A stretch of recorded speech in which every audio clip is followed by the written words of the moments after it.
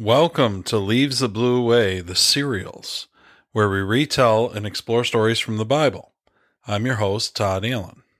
Check out our main podcast for frank and engaging discussions about culture and current events, and also intimate conversations with regular people just like us who open up and tell us their stories.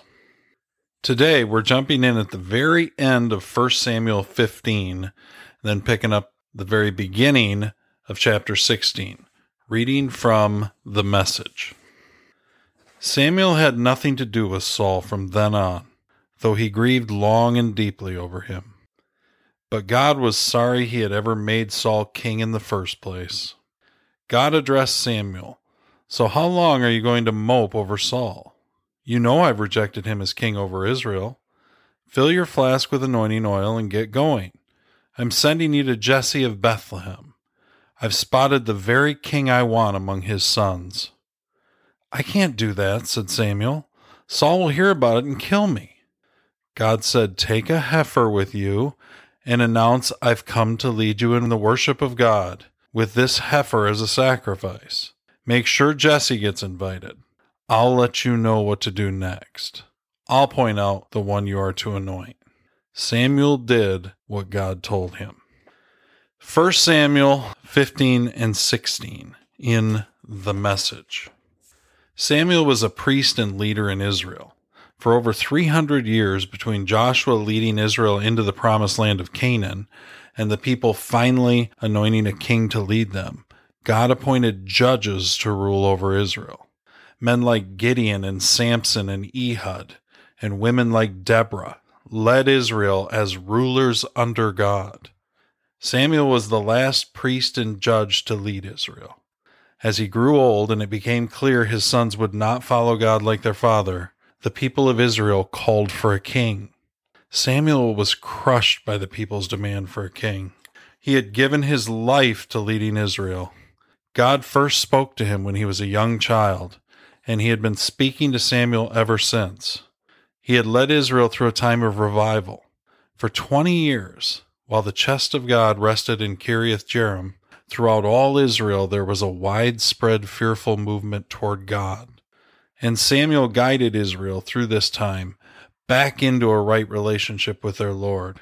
He had prepared them for holy war and prayed for them, built altars and led them in worship. And after a lifetime of service, all the people wanted was a king. God had reassured and encouraged Samuel through this transition. "They're not rejecting you, Samuel," God had told him. "They're rejecting me as their king. Go ahead and anoint a king to lead them." God then chose Saul, and Samuel had anointed Saul king and mentored him and prayed for him. He had given his life to Israel, and he continued pouring into Saul, helping him, counseling him in the ways of God, encouraging the new king. But then Saul had failed in the end, disobeying God's clear orders with regards to the utter destruction of Amalek. God had rejected Saul, and Samuel was crushed all over again. His legacy of transitioning Israel into the kingdom years seemed destined for failure. And the truth was, for all Saul's faults, Samuel loved Saul. They were close. And when God turned his back on Saul, it felt like Samuel shared in that rejection too. Though he had nothing to do with Saul after that, Samuel grieved long and deeply over Saul. But God hadn't rejected Samuel, only Saul. And when God spoke again to Samuel, he was moving him on. "So how long are you going to mope over Saul?" God asked. "You know I've rejected him as king over Israel. Fill your flask with anointing oil and get going. I'm sending you to Jesse of Bethlehem. I've spotted the very king I want among his sons." Samuel was still grieving over Saul, but it was time to move on. Samuel wasn't ready to move on yet, but God was. Maybe you've been there with Samuel.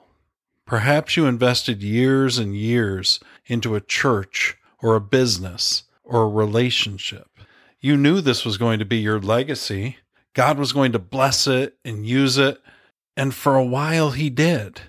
But then something happened, a failure, a disagreement, a betrayal, and all your best laid plans crumbled in your hands. The dreams you had were suddenly over, and because you invested so much, your dreams felt like they were the most important part of you, and you grieved the loss long and deeply like Samuel. You wanted to have faith and trust God, but it had all gone so wrong. And now you're too old to find a new dream, and you're too tired to start over. Except God's not done with you yet. It's not up to us when our service is over. It's up to Him. Our disappointments don't disqualify us in His eyes, even if they do in ours. God uses broken vessels, and often He does the breaking with His own hands. And sometimes we get lost among the broken pieces of our life. God crushes us, the fruit of His harvest, so we can eventually become wine, not so we can stay crushed. There is a time for sadness and grief, and they can be seasons of growth and depth in our lives. But grief is a season meant to be passed through, not a destination meant to become our new home. It's hard to get back up when you feel like a failure, but God is calling us on. He's not done. He's only just begun. Fill your flask and get going, He says to Samuel. I found a new king for Israel.